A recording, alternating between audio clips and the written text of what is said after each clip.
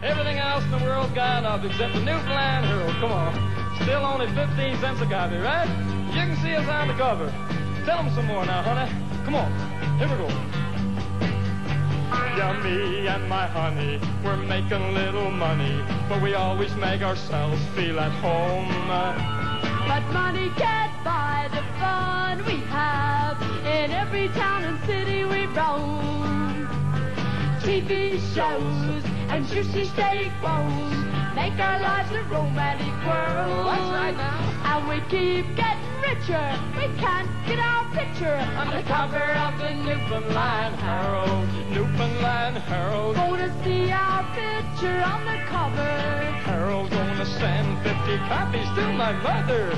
Harold Gonna see our smiling face on the cover of the Newfoundland Herald. On the cover of the Newfoundland Herald. Yeah. Oh, we just gotta do it one more time, honey. All right. Hello, and welcome back to Newfound Pod, a bite-sized podcast about Newfoundland. I'm your host, Debbie Wiseman. If you couldn't tell by the snippet of music I played at the top, this is Episode 5, The Newfoundland Herald. The Newfoundland Herald is a weekly TV guide and magazine published in St. John's. It's been published for 71 years, debuting in March 1946 as the Sunday Herald, selling for 5 cents. It was started by 25-year-old Jeff Sterling, who bought enough paper from his friend and sometimes rival, Joey Smallwood, to print an issue a week for 6 weeks. If that didn't work out, we wouldn't have the Herald today. Joey actually predicted that it wouldn't work out for young Sterling, since Joey's own paper had failed, and that's why he had the leftover paper. Of course, TV listings weren't a part of it back then. Those didn't show up until 1955, and it was more of a tabloid magazine. For example, from the archives portion of the current issue, you can see a very bold headline from 1947. Boys 12 and 13 found drunk, and man tries to eat his own arm. Those headlines could be from today, or they could be from 1947. When I was growing up, we always had the Herald. I always read it from cover to cover. I loved to read when I was younger, and that hasn't changed. Though I do most of my reading from a screen now, I still love the feeling of holding a magazine or book, so I went out and got a copy of this week's Herald. It's also available in a digital format, but it's just not the same. The articles are a mix of local news, celebs, TV shows, and classic columns like Crime Flashback, Scenes of Newfoundland, which is a photo contest, Baby of the Week, the baby photo contest, Soap Talk, horoscopes, puzzles, and comics. Pets aren't being left out anymore either. There's now a sponsored pet photo contest. So Crime Flashback was written by Max Haynes and has been a part of the Herald for as long as I can remember. I've never really known where my interest in true crime came from. Most times when I hear someone around my age on a podcast talk about it, they mention the old crime story magazines. But my mom didn't have those around. She wasn't into anything creepy, unlike me, who's into everything creepy. Max is from Nova Scotia and began writing about crime in 1974. He's written countless columns and books since. He even made those murder mystery party games. Soap Talk is, of course, about soap operas, and I'd read about the other soaps other than the ones Mom and eventually I would watch. The Herald always had the scoop about the upcoming week's shows. This was before the days of spoilers being all over the internet, and if you wanted to keep it old school, you can still count on the Herald to have the scoops. There's also Ghost Stories. This column is written by Guy S. Davis. Last year, in the anniversary issue, it was revealed that Guy S. Davis is actually a pen name for Rex Sterling, Jeff's brother. He still writes under that pen name, even though he outed himself. Okay, so I'd been planning an episode on the Newfoundland Herald from the beginning. When you talk about something being uniquely Newfoundland, the Herald is a perfect example of that, along with our local TV channel, NTV. Both are owned by the Sterling family. It's hard to explain the Herald without explaining who Jeff Sterling is, and Jeff Sterling isn't an easy man to explain. Jeff Sterling is one of those people who exists on a different plane from the rest of us. He's so interesting to listen to, even if you're not fully grasping half of what he's saying. The reason I mentioned that I've been planning this is that Greg Hewlett over at the Overcast just recently did a quick story on one of those Sterling quirks. If you're a Newfoundlander, you know that you can count on some covers every year. In January, on the week of his birthday, and in August, the week of the anniversary of his death, Elvis Presley will be on the cover of the Newfoundland Herald.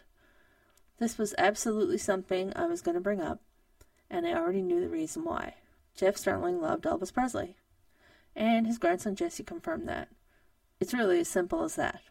I'd venture that's why Princess Diana graces the cover every year too, along with other members of the royal family. Prince George was a cover boy just a couple of weeks ago. Of course, we Newfoundlanders love the royals. My own mom adored Princess Di and cursed Prince Charles when that marriage ended. And of course, there are the personalities of NTV and radio station Oz FM, since they are both owned by Sterling Communications.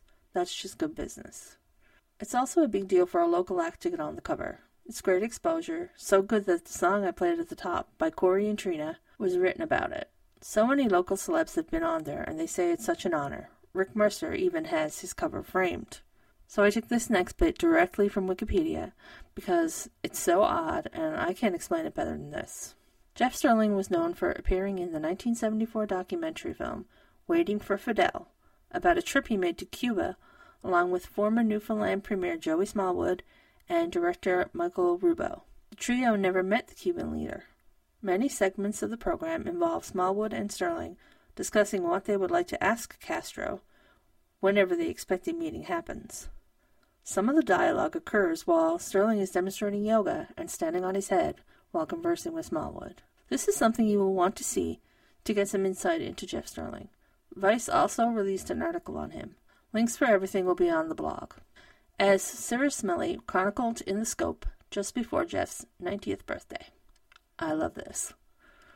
While every other station in the country would simply go off air, NTV blazed all night, showing syndicated programming, movies, continuous live feed of a fish tank, scenes of Newfoundland, and the Sterling tapes, hours-long interviews with Joey Smallwood, conversations with conspiracy theorist David Icke, spliced with images of horrible gray aliens, the Computer Animation Festival, featuring Atlantis characters and pulsating animation sequences from The Lawnmower Man, repeated showings of Pink Floyd's The Wall.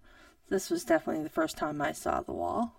Images of crop circles, UFOs, and the Egyptian pyramids layered on top of one another, and/or images of Barack Obama, and the laws of God, the law of energy, all is energy, scrolling over random stills. So that's pretty great.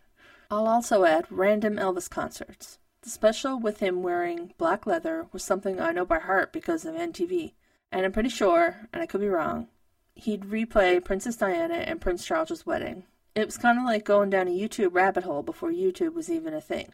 So yeah, Jeff was a pretty interesting guy. I'll have tons of links on the blog if you want to read more about him. Finally, the comics. You have the standards, Archie, Garfield, Popeye. But then there's the legend of Captain Atlantis. Captain Atlantis is also known as Captain Newfoundland, and was created by Jeff Sterling. Yeah, he even created his own comic book characters. Captain Atlantis has had many adventures, and Viking Leif Erikson is one of his eventual allies. He's mostly retired now and passed the torch to Captain Canada, who is the current star of the comics. I'm not sure what Captain Canada usually gets up to, but this week he was being mobbed by kids and signing autographs. He spotted a kid who couldn't see anything in the crowd and put him up on a stage so he could see. For 2 hours he signed autographs and then he flew west. My favorite thing I've read online, maybe ever, is this line from Captain Canada's bio.